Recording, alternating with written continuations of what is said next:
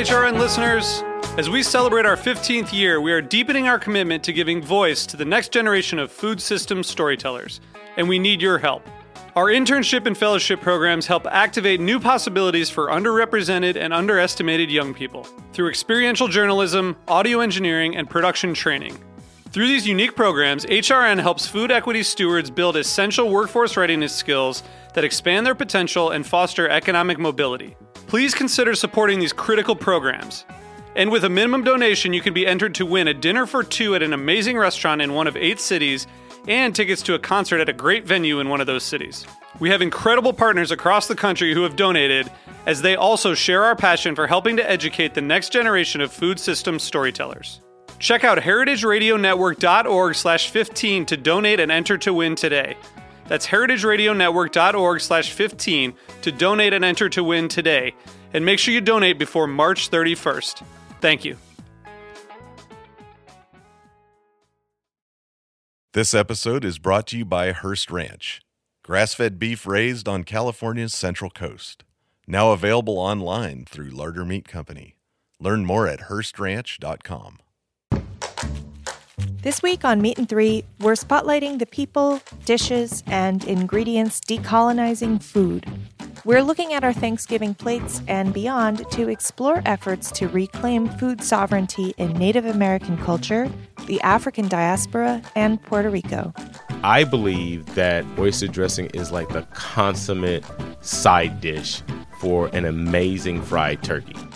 What we're doing there is just working the land, and we're laughing, and we're creating a space for joy. And it's in that healing occurs for us. Tune in to Meat and Three, HRN's weekly food news roundup, wherever you get your podcasts.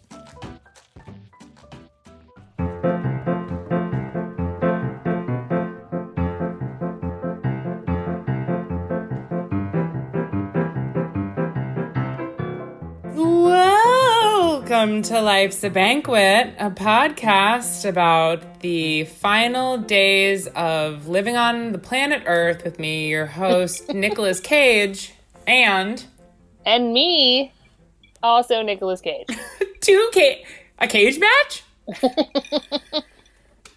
Is this a cage match? I think it's like a face-off.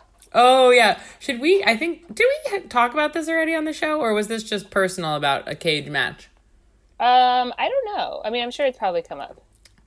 Absolutely. Anything Nicolas Cage can do, I can do better. I can do anything better than Nicolas Cage. Are you saying? Oh, so you're like saying that your life is like a cage match? Yeah, basically. You're like one-upping him at all times. Exactly. Take that, Nicolas Cage. Okay. Well, I don't haven't try to seen cage me. Your version of Face Off. What's the one where they catch him on fire and the bees? He's like, the bees. Oh yeah, about like the Man. olden times, the Wicker Man. Yeah, he's amazing at freaking out. I watched. I've got Nicolas Cage on the brain, obviously. When don't I?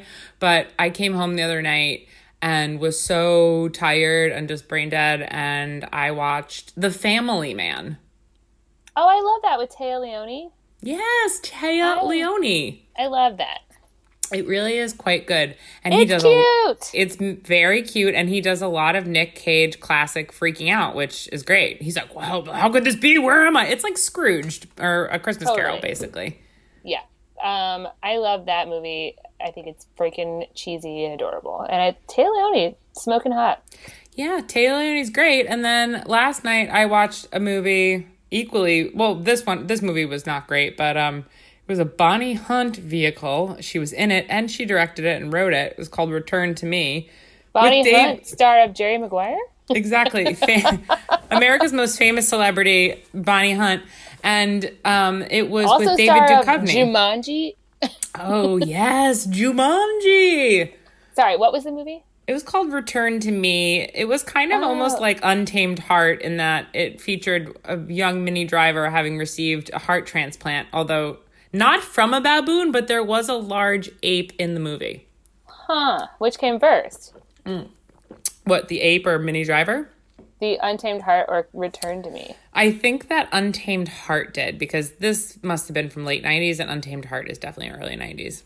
Who is the male person in it? I feel like I've seen this like DVD cover, but I've never seen this movie. Well, the reason I brought it up is because the male star is David Duchovny, husband and sex addict of Téa Leoni. Yes, yeah, they're still friends. Are they married still? No, they got divorced, but they remained close friends. Amazing. And I'm assuming they're both listening now. Guys, please call into the show. The Duchovnys. The once and former Duchovnys. Holy shit. How was your thing? What I watched last night is another movie that I never wanted to watch because the DVD looks so stupid, is Crossing Delancey. What is that? It's in the vein of Moonstruck. Okay. Except for instead of Italian, there's Jewish. Nice. And Amy Irving. Who the hell is that? Star of Carrie. Oh. Carrie? She plays the regular brown-haired teenager, the one who's not the mean one in... okay. Got it. She was also married to Steven Spielberg for a while, back in the day. Wow. Before he married blonde lady that he's still married to. What is her name? Kate Capshaw. Kate Capshaw, yeah. Anyway, it's Amy Irving. There's the brother from Frasier, what's his name? David Hyde Pierce. Oh, Niles. What a nerd. There's the bad guy from The Fugitive. The guy who's he's vaguely foreign. Yeah. Oh, and he kind of looks like Mr. Big from Sex and the City, but he's not him. Uh-huh. Okay, yeah. I was like, this guy. I just know you from being the bad... Spoiler alert, the bad guy in The Fugitive. Yeah, if you haven't seen The Fugitive, stop listening now. And go watch Crossing Delancey first. But it's cute. It's just a little rom-com, super 80s. And the main character is pretty hot, but I'd never heard of him before. So really, an unknown hottie? Yeah, but it's cute. But I looked it up on the internet and I saw the DVD cover, and I'm like, this is why I've seen this DVD cover, and it's just a giant picture of Amy Irving's face, and then it's a teeny tiny little picture of the guy that she ends up getting with. Spoiler alert. Is the guy she ends up getting with the guy from the villain from The Fugitive? Mm-mm. Not Harrison Ford. Guys, guess what? Harrison Ford didn't do it. It was, in fact, a one-armed man. He did not kill his wife. Yeah. Yeah. That's a great movie. Good movie. Yeah. Amazing. H. Ford. Oh, I also watched... Sorry, one more. No, please. Good God, go on. I watched the second movie from the guy who made the movie where it's just four people that swing in the 70s. What's it called? Bob, Carol. Oh, sure. Brian Peter, and Paul, Alice Mary, Rosemary Time. So he made this other movie called Bloom in Love about a divorce lawyer who is in love with his ex-wife, and it's pretty fun. Wow. Cool. It's all about swinging California in the 70s. Ooh, key parties? Yeah. I'm going to now bring up one more movie because, guys, in case you thought this was a historical food podcast, you're wrong. It's a movie podcast about movies you don't care about. So I'm going to talk about a movie called The Ice Storm. Everyone knows about The Ice Storm. Which is a great movie. And features a key party. Oh, yeah. Things go Sigourney terribly Weaver wrong. In a career revival. Yes, and Sigourney Weaver. It's true. She did get in there, minus the aliens. Yeah, it was just her having an affair with someone I don't remember. With some bland white man who was not nearly hot enough for her. How was your Thanksgiving, my friend? It was fine. My sister came and picked me up, and we went to her house, and it was just me and her boyfriend and her dog, and they all work from home, so it was safe. Cool. And yeah, we just ate a bunch of turkey and trimmed the tree. I made a bunch of tiki drinks. I made some painkillers. I made some Mai Tais. What the hell? Did you make orgeat for it? No, I bought it. Oh, but you had orgeat on hand. Yeah. Great. It's hard to find that orgeat. We used to make it at Brucey. It was very time consuming. I actually, you can make it from almond milk to avoid having to do all the shit with the almonds. But I just found, so I did a little research. It was hard to find a natural version in Chicago. So I ended up just buying the Giffard brand version of it, which it's very, very almondy. So some people are anti that, but I actually like it. I like the really strong almond marzipan flavor. And they Me just too. use almond extract in there. So I actually was very fine with that version because the homemade versions or the really natural ones don't have as strong of a flavor. Right, and So- then in which case, what's the point? I made a cake a couple of months, like 2 months ago, and brought it up to my friend Alexis's house. It was like a plum almond cake, and I put some almond extract in it. And the kids, like all weekend, were like, "Can we have cake? Can we have some of the cake?" Like they were just dying for it. And finally, she let them have some, and they all like their faces just like completely soured, and they all like spit it out. They're like, "We don't like this cake," because it had like so much almond extract in it. They like hated it. And now I feel love like it. I feel like they don't like anything I make because like I've scarred them with like a little bit of almond extract, which is fine. Yeah, I mean, little kids, they're very picky. They're picky, My- but they're goddamn cute.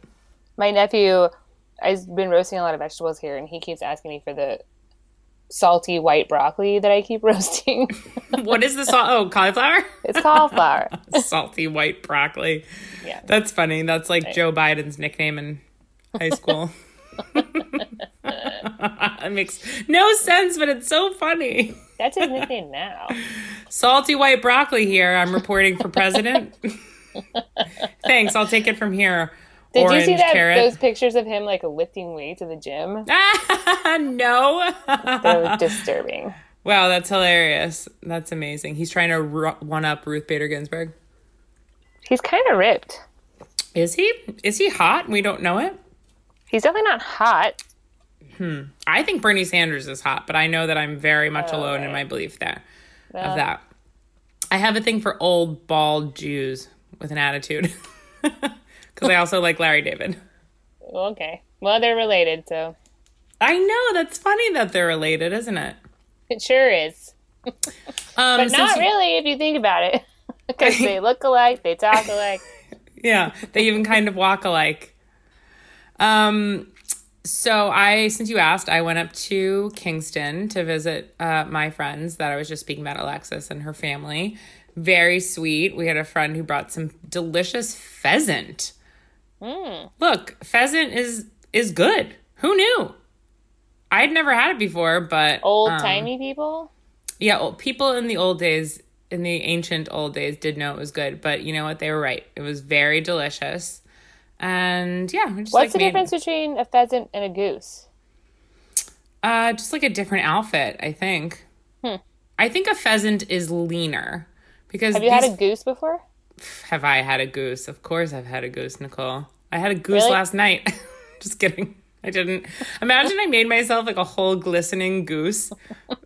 You're just like recreating the 12 Days of Christmas? Yeah, I just eat a different fowl each day. Yeah, I've had goose. There's a lot of fat on a goose. And like the pheasant had fat, but not nearly as much as like a goose is just like, Sounds seems gross. unhealthy. It is, you know what? It is kind of gross.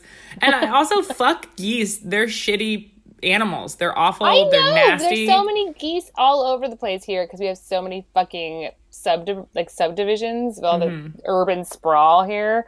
And so there's just geese shit everywhere. Yeah, they're awful. I've been bitten by a goose on like, I don't know, dozens of times because I grew up, my dad was the manager of a golf course. And so we lived on the property and it was littered with geese and they would bite and snap and take your food and they're horrible and they shit everywhere. They have no manners. Although I did have a Gladys Goose lamp growing up that I wish I still had because now they're worth thousands of dollars. Are you familiar with the Gladys Goose lamp? Yeah, for some reason I looked them up on the internet because somebody posted on Instagram.com, and when I found out that they were $500, I was shocked. Yeah, we had one in my house. They were all the rage, I think, in like this late 70s. Maybe even earlier, but I remember we had one and I asked my mom about it and I think she just burned it in a fire. A glass item? It wasn't glass, it was plastic. Oh, it's ew. That's even worse. Yeah. I have a question for you, Nicole, about eating exotic birds. Why do you think we don't eat swans? Somebody's eating a swan. Well, I mean, clearly somebody's eaten a swan, but like... It's because of the ugly duckling, that children's story. It's pro-swan propaganda. Swanaganda? Are you working for Big Swan? Yeah. Big swan. You know, You work for Dove. How dare you? How fucking dare you? Look, I wouldn't eat a dove. I mean, that's not true. I would eat a dove. What's the difference between a dove and a chicken, really, right? At the end of the day. What's a turtle dove? Is that different from a freaking regular dove? Well, Because that's in the 12 days of Christmas. Right. A turtle dove is like, remember what we were talking about a couple weeks ago when people would sew different animals together? So a turtle dove is just a dove with a dove's butt and a turtle upper a turtle's body. face. But they can still fly. It is a dove that has dove wings and a dove butt, but it has turtle fangs and a turtle's face and claws. And it uses Dove body wash. And it uses Dove body wash, and it's great at karate, and it loves pizza.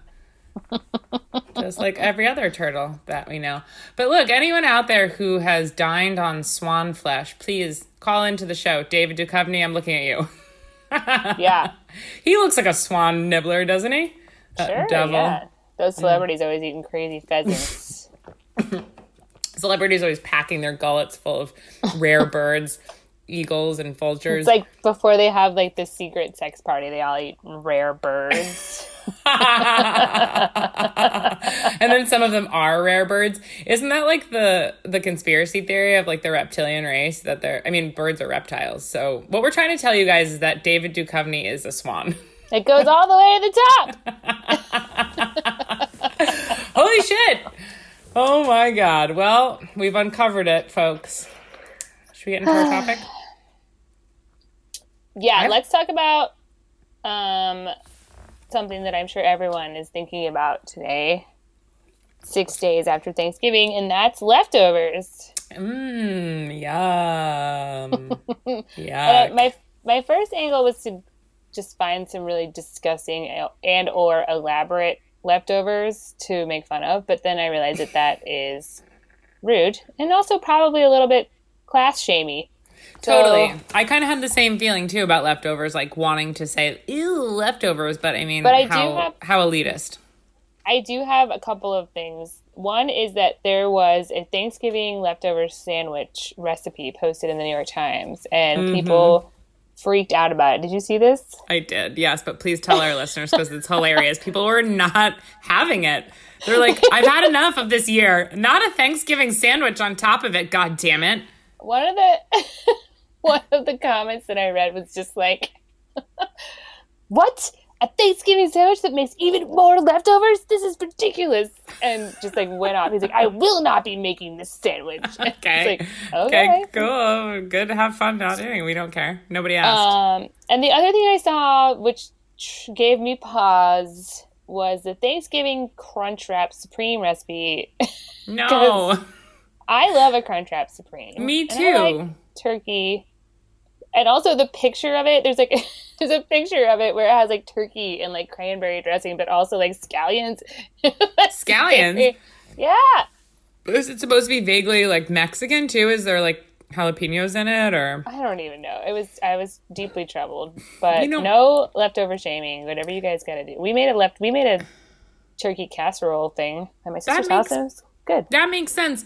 My thing with like Thanksgiving leftovers is that I think, again, I'm not trying to leftover shame either or be elitist or like be negative about like say being frugal or not wasting food, but I think with Thanksgiving leftovers a lot of time people try to like be as like, I don't know, over the top, like disgusting and like I'm searching for the word. I don't know, just making things that are like over the top that like shouldn't be eaten. Yeah. I mean, it's fine. A casserole is fine.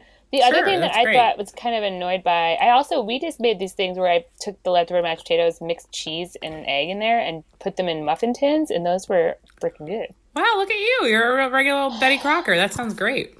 Yeah. But I saw a recipe for like turkey tikka masala, but like if you don't have that shit all ready to go, then your refrigerator's already jam-packed full of Thanksgiving items and you're gonna go buy turkey tikka masala. I don't know. You could just eat like the same thing. Like, I don't understand the repurposing on day 2. Do you know what I mean? Maybe like a soup or something, but it's like if you still have mad of everything, just eat the same thing over again. That's what I don't get. Yeah. Anyways, so I decided to just kind of look around and see what's out there, and I found an article called "The Economic History of Leftovers" in The Atlantic by Helen Viette from 2005. It A simpler time. Really was, huh? And I'm basically just going to read it to you guys verbatim, okay? Great. I'm just going to put on my sleeping cap. And settle in for a long winter's nap, okay? Okay, so in the 19th century, maybe you've heard of it. Sorry. People didn't have, there wasn't a category for leftovers because using leftover food was so fundamental. So like, it wasn't like you would just, because there was no refrigeration, the preserving process was part of the cooking process. So it was just like, we're cooking for breakfast, you're going to eat whatever was finished from dinner. And that's, you know, people were pickling things and smoking things and salting things. And there was always a big simmering stock pot on the stove. And you just throw all your trash in there. Totally. Put a bone in it and you got a stew going, like Carl Weathers likes to say. Yeah. But your house is going to be so smelly. Your dugout. And also, I'm just picturing Laura Ingalls Wilder during all of these 19th century moments, as she would like. She would love it. She would love this episode. So, by the turn of the century, ice boxes had come around and been invented, and they were becoming standard in the home, and then electric refrigerators followed pretty soon after that. And that basically just changed how everybody ate. So basically, in one generation, we stopped making cheese, pickling eggs, and making ketchup, which is my favorite part of the beginning of Meet Me in St. Louis, a great movie. I've never seen Judy it. Garland. It's a Christmas movie, right? It's not really a Christmas movie, but that the song "Have Yourself a Merry Little Christmas" was written for that movie. Got it. Okay. So it could be considered Christmassy.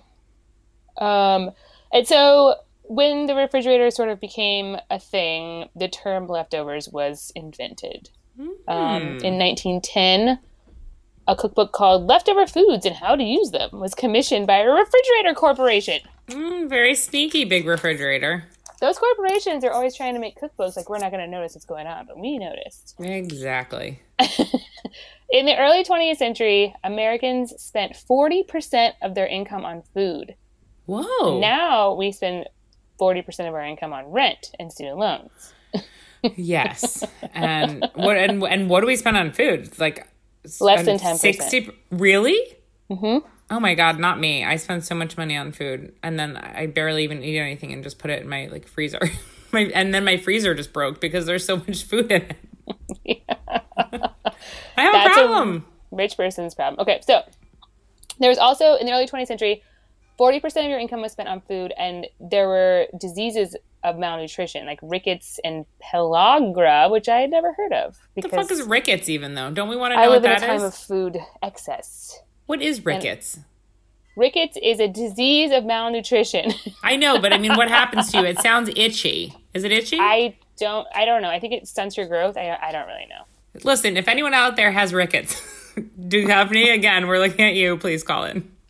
That just made me think of a really bad joke, which is rickets don't lose my number.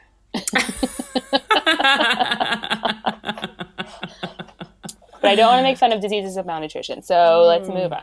Okay. So these diseases hit the poor the most. So they didn't have the luxury of leftover food because they were just eating. They're like, they're barely getting enough to eat from meal to meal. So for them, leftovers were not a thing. And so basically it was just a problem for the early 20th century upper middle classes. Right. Then during World War II, leftovers became a moral issue because the United States started an international food aid program to help the Allies where the war fucked up food production. So they're like, hey, buddies, thanks for being on our side. Sorry that we bombed your food factory. Here is some food. And they became a Here's big some turkey tetrazzini. Yeah, they started a big propaganda situation where they focused on Americans eating all of their leftovers, and for housewives is to eat every single crumb and to not waste any food because of the poor, starving children in Belgium. Wow. And so things like goulash and casseroles started to become part of the American diet. People really went for this patriotic leftover eating. Some people said that restaurants should sell food scraps from dirty plates so that they didn't go in the trash. Oh, perfect. That we used to do that at Brucey. Yeah, you would sell them. Yeah, just a little. I don't know who was surprise for supposed you to guys. sell them to, but that's fine. No, we People sold them. said Just kidding. people said that it was immoral to own pets because they ate food that could be sent to starving children. So the thing about this is that back then, pets ate old human food. They didn't have pet food. They never had pet food. Okay. Yes, those that's poor assholes are interesting. eating like boiled milk. I think said boiled milk, but spoiled milk is worse. Boiled milk is delicious. Spoiled milk and old bread, and everyone's like, it's immoral for you to have a pet in the first place. And I'm like, it's immoral to feed your pet spoiled milk. Totally. And also that was when pets like strictly had to sleep and live outside. Like the dog was never even allowed in the house. So here's this poor animal just like living outside all winter, eating Why like did you even domesticate me? You guys are the worst. He's I'm like, just I gonna hate eat burnt all lasagna. these possums. So yeah, people were like, it's immoral to own a pet, and some Americans killed their pets What? rather than feed them leftovers that could go to the family or to the starving children. And newspapers lauded these people as patriotic. How do you think they killed them? Is it weird that that's my first question? Yeah, it's just like Old Yeller. Like, do you just shoot them? I guess everyone had a gun back then. It's not the Old West, but or do you, just can like shoot them. You can just strangle stop it? eating them. I'm just like having an issue with like thinking about like how these people are killing their pets. Like my first thought was that I don't know. Let's just stop there. A whole generation of children are traumatized because their dad had to shoot their cat and their dog. I mean, how they're much eating fucking too food much could a spoiled cat milk. eat? How much could you be giving to a cat? I could see a dog. Okay, kill the dog. It's eating you out of house and home. But a tiny cat, you're gonna just beat it against a tree rather than just give it a couple of crumbs of apple pie. I mean, whatever. Yeah, Patriots. That's a shame. Wow, that is patriotic though. Yeah, that is what the movie The Patriot is all about. That's what the Patriot Act was written for. Okay, so then the war's over. Everyone's like, yay, it's the 1920s, and Americans hate leftovers because food is cheap and we are rich.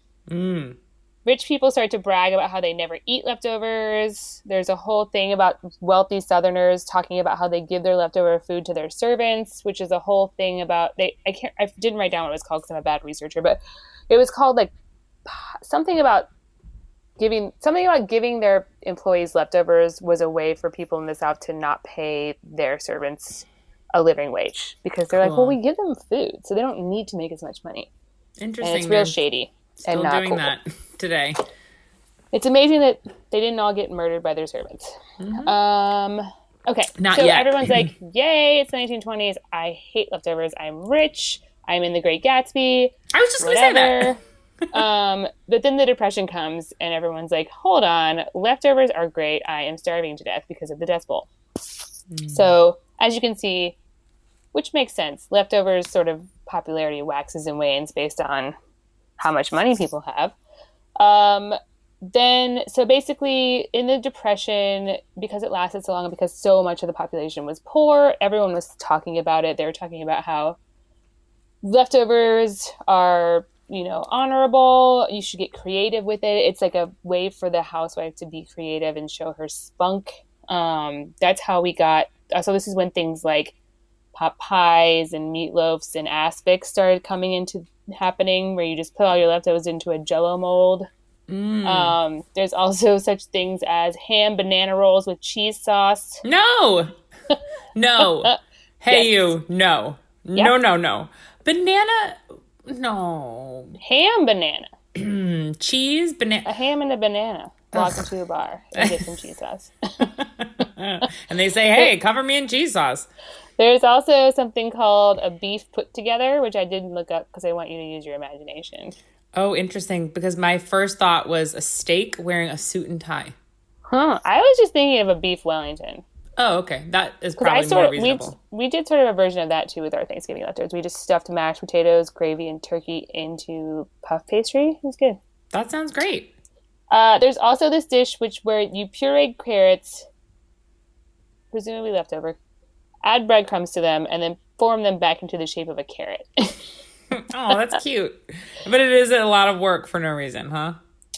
Well, not for no reason, because you're using those leftovers because you're poor as hell. No, I understand. I'm just saying, like, I don't understand. Well, that's fine. I guess it makes sense. I would have just done something more like pureeing the carrots, maybe topping it with breadcrumbs and baking it to mush it back into a regular carrot. Seems wild, but... Yeah. Well, it's time consuming, so you forget how hungry you desperately are. poor you are. Yeah. Yeah. Then, you know, leftovers were chill for a while, and then in the 60s, they became a joke again. Because in the 60s, a large portion of America was way more well off. And so they didn't need to eat leftovers. They weren't food insecure. And so they were only spending 25% of their income on food now. And food was just getting cheaper and cheaper. So they weren't like, let's make an angel food cake with all these leftover egg whites. Let's just throw all the egg whites in the trash. Just throw them out the window. Throwing away edible food became, or has always been, but was in the 60s a sign of financial security. And we started to throw away a shit ton of edible food. And that Right. sort of led us to where we are now, where we still throw away a shit ton of edible food, but leftovers are back in style. So I'm sure that you're aware of people trying to do like the no waste lifestyle, where they don't throw anything away when they cook. Yes. And people are more conscious of the actual hidden costs of food, like water and the environment and livestock and workers on farms. And so it's back in style, you would say. But I feel like saying that leftovers are back in style is classist, because like I grew up always eating leftovers. Yeah, I agree. My family Me too. always, my family won't even get a pizza delivered because of the extra delivery charge. They go pick up their pizza every time, which I am annoyed by now in my old age. But My grandfather, we were pretty broke. My parents were pretty broke when I was really little. And we lived at my grandparents' house, and they had a tiny house, and they were not very well off either. And my grandpa grew up in the Depression, my dad's dad, and he was the most frugal person ever. He would pick the dandelion greens out of the cracks in the driveway and cook them. He would always go clamming. And my dad told me, my parents differ on this story, but my dad told me that I had a bunny when I was little. I never knew what happened to it. And my dad said that my grandpa took it out of the cage and cooked it and ate it.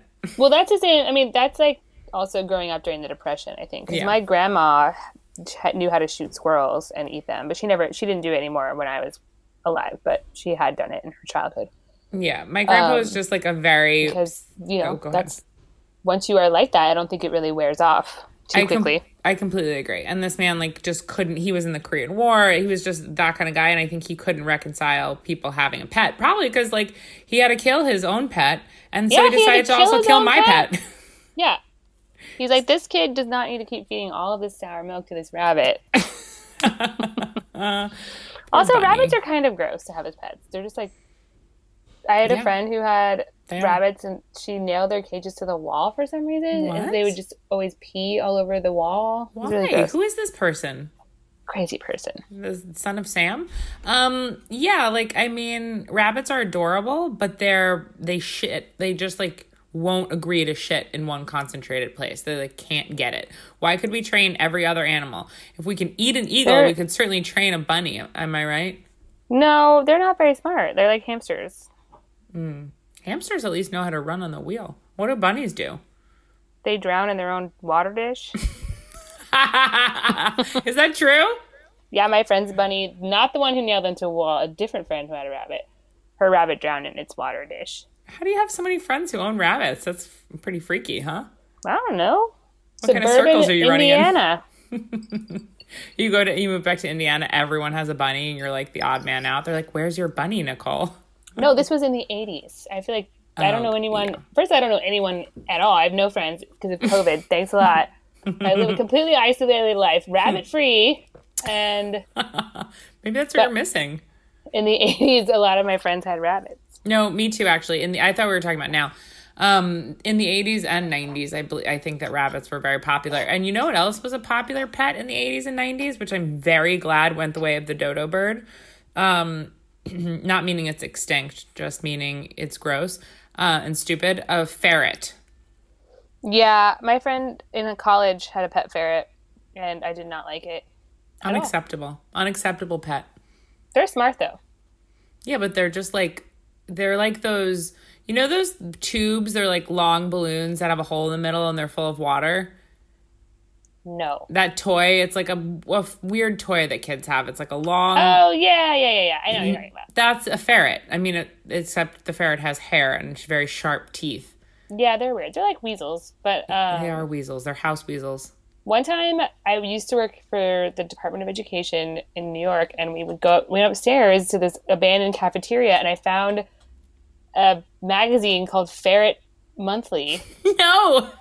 Yeah, and I took it. I don't have it anymore, but I... Oh my God. I recently found a picture of it in my phone. I was like, oh my God, Ferret Monthly. I forgot about you. Wow, dude, that's going to go on my all-time deal breakers list. You hit it off with someone new. They're really amazing. You really like them. You're just connecting. The sex is great. You have the same interests. You're like, I finally met them. And then you go back to their house and hidden underneath their pillow is a copy of Ferret Monthly. Which is now out of print, so it's even weirder. Oh, God, a vintage Ferret Monthly, or what if it even worse, Ferret Weekly. Right, Ferret, like the TV guide, but for ferrets. Oh my God, I can't believe that's hilarious. Okay, should we take a little breakaroo, come back, and we'll hear the rest of this story? Yep. Okay, great.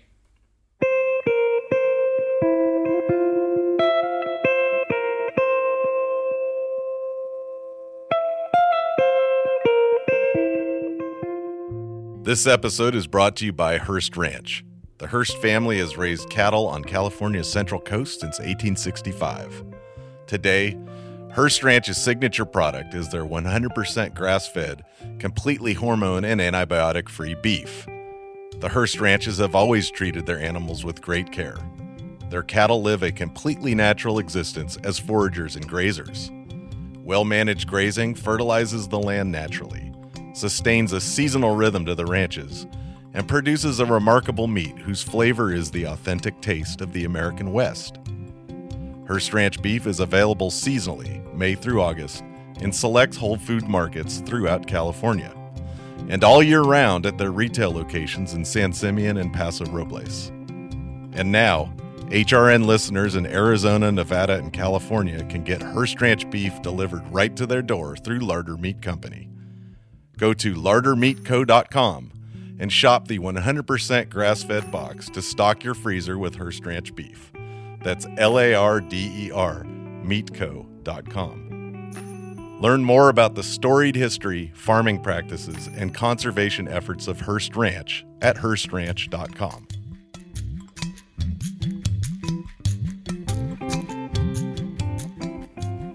And we're back, everyone. We're ladies back. And germs. I just want to mention that I switched my chair that I normally sit in. I normally sit in this like yellow chair. It's one of my dining chairs, and I have it on my computer, and it's quite rickety. It makes a lot of noise. So today I switched to like a leather chair that I have in my house, but it is making, I don't know if you can hear that, kind of like gastrointestinal sound. So in case you're curious, it's just the chair, everyone. Thank God you told me. I know. I knew that inquiring minds wanted to know. Okay, so I'm going to start you off with a couple of jokes here, and it'll be a dead giveaway as to what my topic is. But so if you're going to murder someone, do it with a Tupperware top. No one will ever be able to find it. It's clever. It's clever. It's funny because it's true. It's true. Just ask my mom, who refuses to organize her Tupperware, and that's what I love about you most, Mom, is that you just have this giant cabinet underneath your sink that's just like a Tupperware graveyard. She's not alone, and millions of Americans have the same issue. It's true. It's really wacky. It's like a ball pit, but full of Tupperware. Oh, yeah. The sound of the rummaging is the best. And she'll always go and look through it. And, my mom's like a sweetie pie, but she also has just this, like, really, she gets frustrated easily. So she'll be looking through it and she's like, fucking shit, cunt, fuck. Just, like, can't find a Tupperware. I'm like, are you okay? She's like, this fucking shit Tupperware. I just need to organize it one of these days. This has been, like, what she's been saying since I was born. Well, that's what my parents have a very, very, very tiny kitchen, like the kitchen that you would have in a mobile home, like not a mobile home, but like an RV. Okay. Like that's the size of the kitchen that they have. And so I was talking to my stepmom, and I was like, we could get some stuff to organize this situation because you only have one cabinet and to fit everything into the one cabinet. And that's rough. And she was like, "No, this house is too old for me to buy organizing stuff." And I'm like, "No," I'm like, "So many hours of your life will be unfrustrated." She's probably just wondering what she's going to do with all her free time if she doesn't have to look for stuff. Exactly. But like also when you're used to your own like weird thing in your house, like it's just like, well, I live this way and so I'm used to it. And so it's fine. We all do every it time I take out a goddamn skillet, I have to take off like 16 things off the top of it. And we use that thing every day. It's infuriating. It is annoying. I will give it to you. It is very annoying. I'm so angry. Oh my God, just relax. So I have one more joke for you. Why did the walrus go to the Tupperware party? I don't know. He wanted to find himself a tight seal. Are walruses into seals? That's exactly what I was going to say. For this, you have to believe that walruses and seals co-bang each other. Crossbreed. Are they going to eat the seal or are they going to date? Well, I think judging by the fact they said tight, he's looking for a seal with like a tight puss. Oh, I think he meant like she's tight. Like that girl's tight. She's tight. Okay. I mean, obviously my brain went totally south of the border because I'm a 15-year-old boy at heart and in my brain. Okay. Today I got my information about the history of Tupperware from Smithsonian's Magazine, an article by Kat Eschner, an article by Larry Gatlin in the New York Post, and an article in Mental Floss by Nicole Garner. Okay, here we are. Picture it. I did not write down any dates. I don't really care. This is like Earl Tupper was the guy who invented Tupperware, and it came out in the mid 1940s. So he invents it. He's a plastics guy. He works in plastics post World War II, and the whole thing is like, oh, he's not like a plastic from Mean Girls. No, he's made of plastic. He's the world's first living, breathing, fully plastic man, Earl Tupper. And so he invents Tupperware after kind of tooling around with a bunch of other inventions, but like there wasn't plastic in the home up until this point. It was very unusual to see plastic in the home, and this is one of like the big issues why Tupperware had a hard time at first. People definitely didn't use it for saving food, and like some of the same things you were talking about. I think it's cool that you did the story you did, just like the history of Tupperware, because it kind of gives a glimpse into, post World War II is when it kind of comes out. So people are like, okay, you're talking my language. I could save something instead of just giving it to this terrible, terrible dog I've been looking to kill. But they don't like plastic. So they're just like, well, I guess I'm just going to try to stuff this whole cake into a jar. So something needed to shift. I think that they had glass containers. Everything was glass. They did. It was very breakable though. So their first invention was the Wonder Bowl, which was just like a big bowl with a lid. It's exciting. Good name. Wonder I know. Bowl. Look at this. Well, everything in like the 40s and 50s was like, especially the 50s, right? It was like futuristic, like the Wonder Bowl, the Space Bowl, But, I got to give it credit. Vintage Tupperware is very nice looking. It's much different than, like, the Tupperware of today, which gets stained with tomato sauce. And Thanks, capitalism. Yeah, thanks a lot, fucking capitalism. We could have had nice Tupperware if it's not for you. I mean, not that Ed Tupper was, like, an upstanding guy. No, Ed Tupper was a Marxist. Oh, he was? No, I'm kidding. I'm like, a Marxist mid-level marketing scheme? I'm down. Imagine a Marxist MLM. Is it mid-level marketing? Multi-level marketing. Multi-level. I'm like, it's mid-level. It's not really like a high-level marketing scheme. It's mid-level. It's just mid-level. Look, here's the thing. So mid-level, multi-level marketing, as Nicole just mentioned, is basically like a way of like, it's direct sales. So like Avon, Electrolux, I will tell you another funny story about my grandpa in a minute about Electrolux, but it's like basically when you get things at wholesale cost and you're meant to sell them retail yourself instead of the company selling them.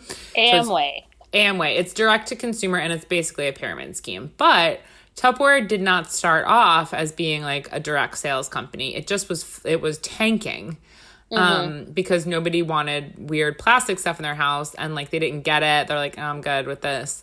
So enter this woman, Brownie Wise. First of all, is Brownie the cutest name for a human that could possibly exist? It is, but is it also sort of like emasculating in a way, so that you're always just like, don't take her seriously? Interesting. I have no idea. All I know is that she was a real trip, and she seemed like a cool person. Obviously, we need to hear more. There might be other things about her that come out that aren't so good. I couldn't find any. She sounded like a real fucking badass. Great. There's also, do they talk about her in The Dream, that podcast about M&Ms? Yeah, they do. And that's a great podcast that you turned me on to. The first season was like really, really awesome. Yeah. But so basically, Brownie Wise is a single divorced woman who, quote, got a divorce from her drunken and moody ex-husband, which is like 1950s speak for saying that he used to beat the shit out of her when he was wasted. So Totally. she lived with her mom and son in Florida, and she started hosting. She basically began doing Tupperware parties, which were called poly tea parties back then, because like poly tea was like the kind of plastic. Oh my God. They I know. didn't even have a cute name for it? No, and so she'd host these poly tea parties out on her patio, or lanai, if you will, if you're a Golden Girls fan. And she recruited other people to work for her. So, like, hostesses would receive merchandise as a thank you for, like, lending their homes. And by 1949, the Wonder Bowls were, like, really selling fast. She sold, like, almost $200,000 of merchandise in a year. One woman sold more than 56 bowls in a week. Oh my God. I know, that's a lot of bowls. Can you imagine knowing 56 people and selling them a plastic bowl in 1 week? That seems crazy. Also, like, what was her technique? She's just driving around being like, hey, look at this poly tea I got. Well, I think it's community. It's like a polymer. Look at this dangerous plastic that I'm looking to introduce into your home that's going to change the whole way the earth runs and spins for the rest of time. Soon there'll be a whole island in the ocean made out of this crap. So she's like, I'm looking to destroy the environment. Who's coming with me? So anyway, yeah. So she would she did it by like hosting these parties. So it's like, you know, this was especially geared for like women, single women, and they eventually got like men involved too. But it was a way for, you know, the way I have heard it described, it was empowering at the time, because there was a lot of women who were told like all they can do is, you know, take your shoes off and get back in the kitchen. And this is a way of women like selling things and kind of, and then other people talk about how maybe it wasn't great for feminism because it kept women at home and not in the actual, you know, workforce and doing more professional things. But I don't know. I think if it felt empowering for women at the time, it's a good thing. It's also a way for women whose husbands didn't want them to go into the workforce, but they really wanted to do something to like still stay under their weird husband's rule, but also have something of their own. Right. Totally.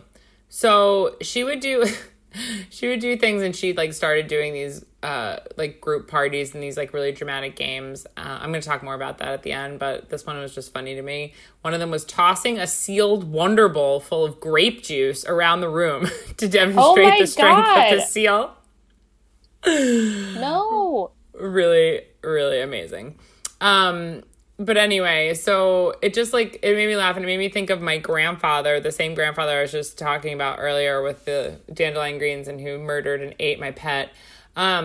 He was an Electrolux vacuum salesman, and it was like the pride and joy of his life, because up until then he had been like an oil truck driver. And so when he became an Electrolux salesman and they gave him like a free Cadillac, it was like the thing of his life. He was, you know, he was obsessed with it. He was so proud of it.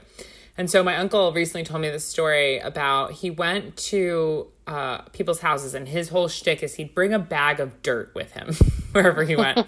And he would toss it on these people's floor after they let him in the house to demonstrate how well the Electrolux worked. So I guess he went into a house one day, and he had taken my Uncle Stephen with him on a call. And he's like, look at this, son. This is how this works. He's like, we're going to throw the dirt. So he goes and he's like, I want to show you how the Electrolux works. And he plugs it in, he throws the dirt on, and people are like, no. They're like, our electricity doesn't work. So he just had to like basically crab walk out of the room having just poured like all this dirt on their floor.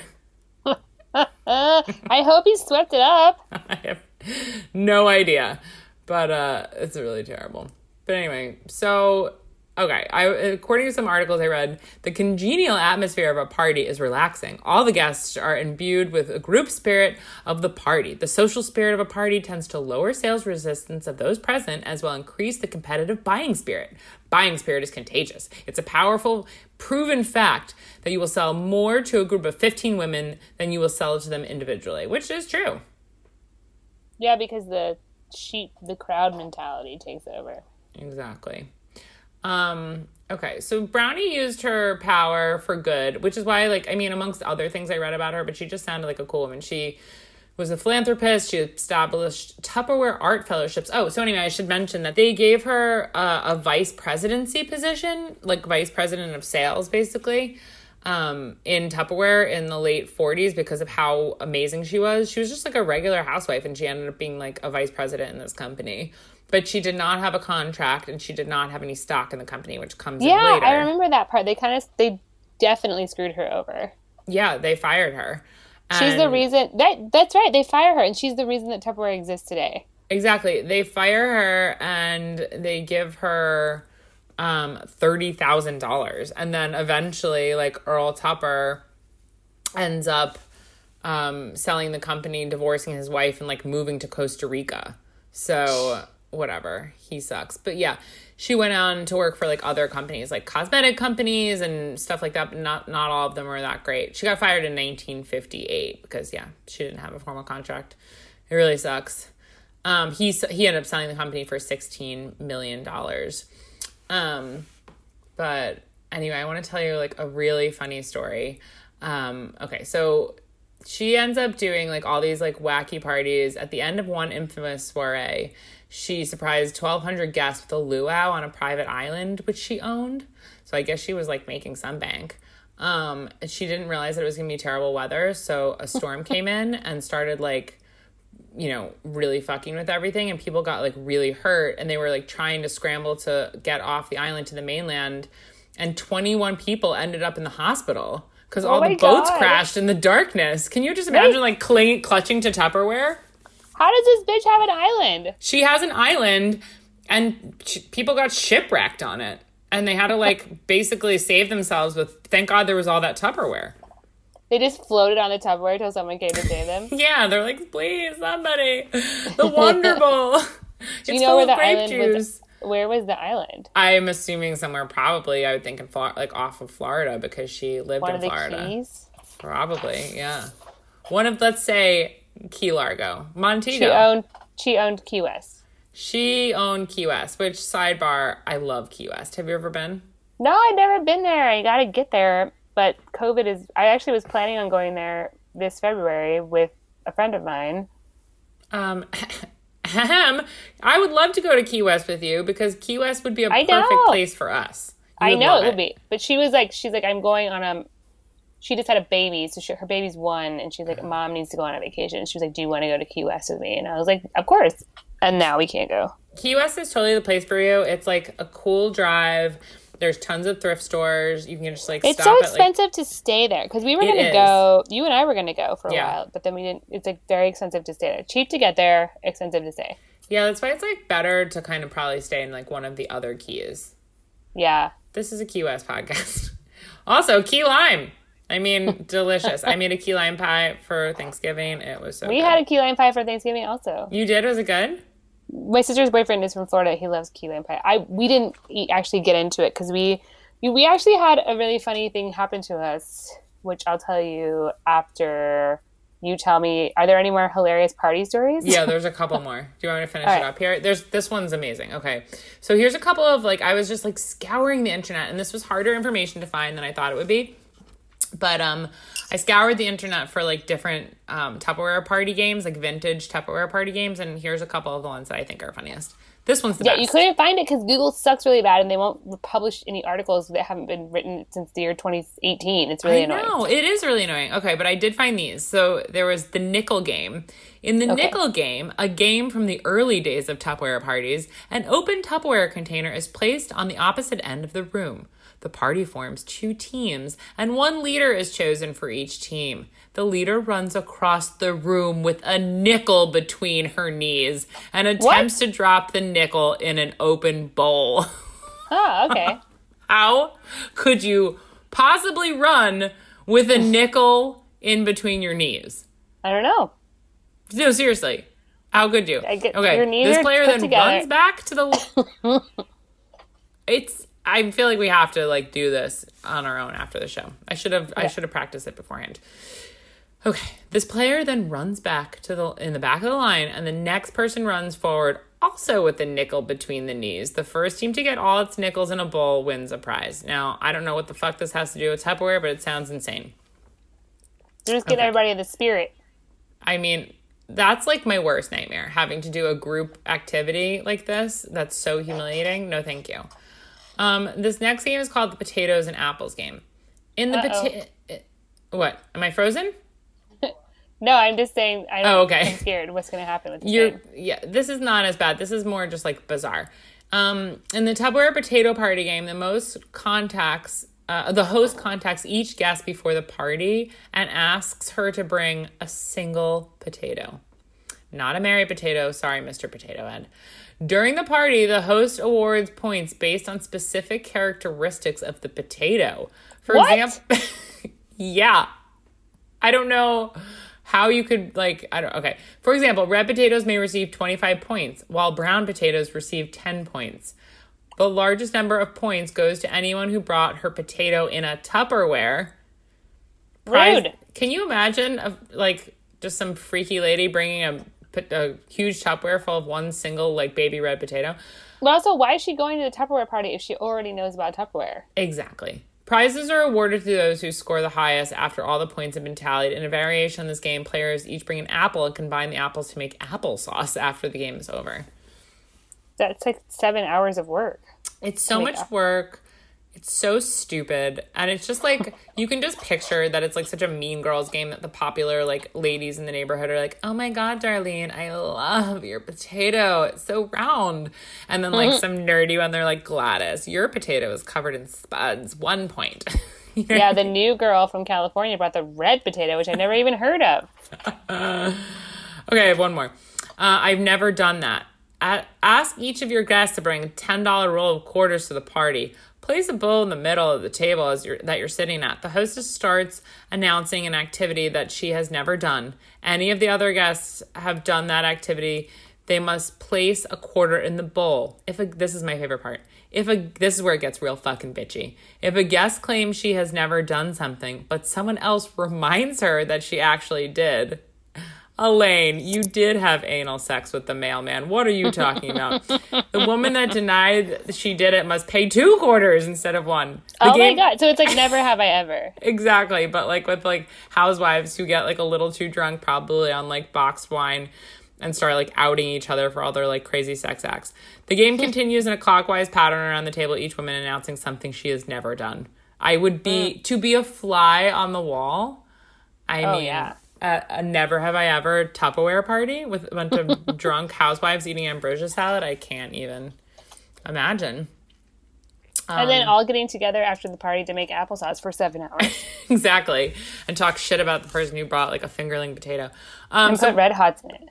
Yeah, oh, God. Do you like Red Hots in your applesauce? I don't like Red Hots, period. Oh, my mom puts them in there, and I kind of like it.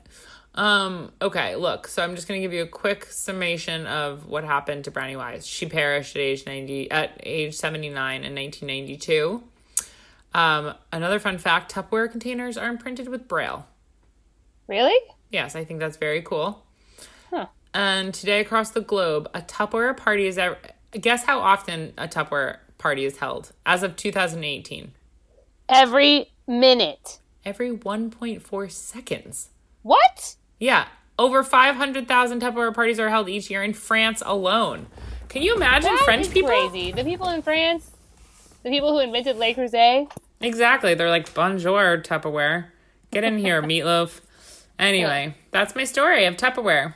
Well, I have one Tupperware personal experience to share, which please. is my favorite Christmas album growing up that my mom had was called Celebrate the Season with Tupperware. Oh, really?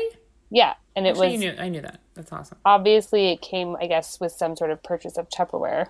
But it was like a compilation album, so it had like the Carpenters on there and some there's like original classics or whatever. But it's like the thing that I most remember when I think of Christmas is like that album because my mom would always play it.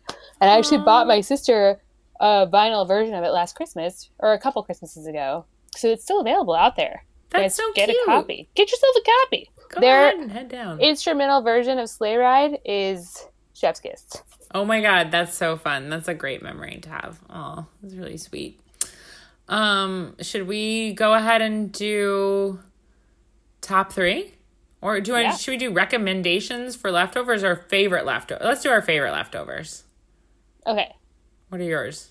My favorite leftovers is I like all the white carbs. So you take like a roll, leftover mashed potatoes, leftover sweet potatoes, and like leftover macaroni and cheese or noodle item, and just smash it all together onto a roll. That sounds, like a Thanksgiving sandwich. Carbs on carbs. Carbs on carbs on carbs. Sounds delicious. What about you? Oh, but that's only 1. Are we going to do 3? Oh, that was 3. That was like 5. Oh, but because each item counts as one thing. Yes. Okay. Well, I don't really have a favorite Thanksgiving leftover. I don't have a tradition in which I do a Thanksgiving leftover per se.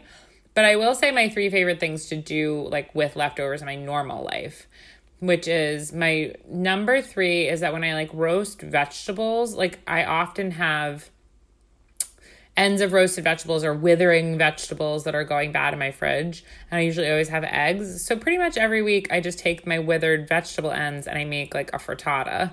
Mm-hmm. And that's, I think, my most go-to vegetable thing. I think withered vegetable ends is a good metal band name. Totally. We are withered vegetable ends. Fuck you, Brooklyn. 1, 2, 1, 2, 3, 4. So, and then I also make a thing that's really good with withered vegetable ends, which is that I whip them up in the food processor. They have to be roasted for this. I whip them up in the food processor with some pecorino, maybe some pickled peppers, and then you have a dip, a veggie dip. That sounds delicious. And it's so good. Really, dip is my favorite food. So this is perfect. It's so perfect. And it really, if you just have that little bit of broccoli you don't know what to do with, or it just works for anything. Or even if you make it with fresh vegetables, it doesn't have to be leftovers, but roasted vegetable dip is just so satisfying. It really helps if you have olive oil and pecorino. It makes it really delicious, but you don't have to. You can always also throw a can of beans or chickpeas in there, some tahini. And my number one go-to thing that I do with leftovers is make stock. When you were talking about earlier, people who really try, as a chef and as just someone who likes to cook, I try not to waste too much either. And I have a bag in my freezer and I roast a chicken maybe once a week or every other week. And I just have different bags in my freezer for my little vegetable, the tops of leeks and the bottoms of leeks and onion tops and bottoms and whatever that seems like it would go. I just apple cores and I throw it in a bag in my freezer. And then every 1 or 2 weeks, I just go ahead and throw that in a stock pot and you got a soup going. And I make broth and then I have broth in my freezer. Yeah, it's really a great idea. Yeah, it's kind of my go-to with It's lefties. Great for these times when we're back to being trapped in our homes. Totally. Oh, I have another tip that I want to talk about with leftovers too, quickly, because I know we have to go. But a lot of us got really excited about making sourdough last year, or maybe years ago, maybe you've been making sourdough forever. But if you make sourdough at home, you usually discard some of it so you can make fresh starter, because otherwise it just overflow. But you can use that starter and just sprinkle some salt in it and put it right into a hot frying pan, and it makes this delicious sourdough pancake, and it's very low gluten because, I mean, if you're a celiac, it wouldn't work, but if you're trying to, like, maybe not eat too much gluten because it hurts your stomach, because all the gluten's kind of been eaten up in the starter. So it's really good. Oh, interesting. That's really a great idea. Yeah, it's That's a it's Thanksgiving delicious. leftover I can get behind. That is a great Thanksgiving leftover, and you can put all kinds of shit in there. You can go ahead and put, like, you know, whatever, burnt vegetable ends, whatever our band is called, or fresh vegetables. Withered vegetable ends. Withered vegetable ends. Some kimchi is nice in there, scallions, or you can do it, like, sweet with, like, some fruit and honey and butter. It's really good. Try it out. This was a great episode. Great episode. What a Fun. great idea. Interesting. Yeah, I was gonna, you know what, Nicole and I always chat about the show, like, a couple days before. We're like, what should we do this week? And you always have, like, the greatest ideas, and my ideas, when you pick a fun idea, is always terrible. My idea this week was going to be death. You're like, let's do death. And I'm like, leftovers. Like, I didn't even tell you that until just now, but it's like, interesting. How are they going to make that work? Like a food comedy history Nicolas Cage podcast about death. Oh, one more thing. I did remember what my Nicolas Cage thing was that I had been talking about during the summer. It was that I wanted to get a cage match tattoo. And I wanted to get a tattoo of, like, a match, and in the burning flame would have been Nicolas Cage's face. Oh, So it that would've reminds been me of another Nicolas Cage movie that really gets me in the gut, which is the Sucker Punch, or what? It's not Sucker Punch. Is it Sucker Punch? Oh, no. Kick-Ass? Kick-Ass. Yeah. The spoiler alert, the final part of the movie, he's literally burning to death while giving his daughter that he's horribly abused and turned into a mercenary. But it's like makes me cry every time because he's like on fire and he's telling her how to kill all the bad guys. Yep. And it just breaks your heart. God bless you, Nicolas Cage. If you're listening right now, I'm assuming you're probably petting or eating a bald eagle that you own. And we would like you to call into the show because we absolutely love you. I love Nicolas Cage. I just read a long form article about Carrot Top, and he actually hasn't had plastic surgery for the record, or he says, you know, according to him. I think he's fucking lying, but whatever. It was actually a really interesting article. They just kind of like follow him around for a couple of days. But he is friends with Nicolas Cage. They hang out all the time. Nicolas Cage spends a lot of time in Vegas, and he has a show in Vegas. That's amazing. Can you imagine what it would be like to spend time with Nicolas Cage and Carrot Top? Probably very boring, actually. It didn't sound boring. Like they were gonna wear like sequin costumes, but they decided not to. It seemed very weird. Oh man, okay. So my first instinct would be to think that it would be a rocking good time, and then I was like, well, that would have to be like they would cancel each other out and they would just like knit together or something. But I feel like he's one of those people that's successful who didn't like turn to drugs or alcohol or anything. So he in the article, the person who's interviewing him mentions that he only eats half of what he orders, and he was like, he only eats half of what he orders. He has a 28-inch waist, and I was like, wow, okay, all right, Carrot Top, whatever. I eat all of what I order, and my waist is larger. Maybe. But for now, I think my face looks better than Carrot Top's. But he is about 15 years older than me, so we'll see what happens. He's in his late 90s. Oh my God. Speaking of which, I'm sorry, Amanda. I know you're probably so annoyed with us, but I do have one last thing I want to say. Right before the show, I was reading news. I had a couple minutes. And I saw that the Queen of England, this bitch is riding a fucking pony. She's 94. What? She's 94. She's on a pony. Where? Oh, shouldn't she ride a normal horse? I mean, I'm surprised that she's on any horse. Can you imagine being 94 and mounting a horse of any kind? I can't imagine being 94. It's never going to happen for me. But I think that if you live a life of luxury... Also, I think if a TV show is being made about you, you probably stay alive long enough to check it out, right? That's true. She could have been airlifted onto the pony. We have no idea. But she looked very adorable. And the Queen actually looks like my grandmother, my dad's mom, my grandma Helen, looks exactly like Queen Elizabeth. Imagine if it was Queen Elizabeth and I just found out someone knocked on my door tomorrow. They're like, you're the heir to the throne. Like King Ralph. Have you ever seen King Ralph with John Goodman when he finds out he's like the king? Oh, yeah. I always, for some reason, get that movie. I conflate that with Green Card for some reason. Oh, with Gérard Depardieu? See. And what, Andy McDowell? Yes. With Gerard Depardieu, who drinks 14 bottles of wine per day. God love him. Wow. Well, we really should start a movie podcast because it's just obviously so time. King Ralph. Yeah. So we can talk about King Ralph finally. We can talk about what movies you've all that been waiting for. that 15 people have seen and 15 people care about. Amazing. Okay. Well, Nicole, this has been a pure delight. I missed hearing your adorable voice. And I love you so much. You too. And well, we're gonna have a chat after the show, as we like to do. Okay, hasta la pasta, folks. See you later. Thanks, Amanda, for letting us go along. You're a treat. Bye. God bless.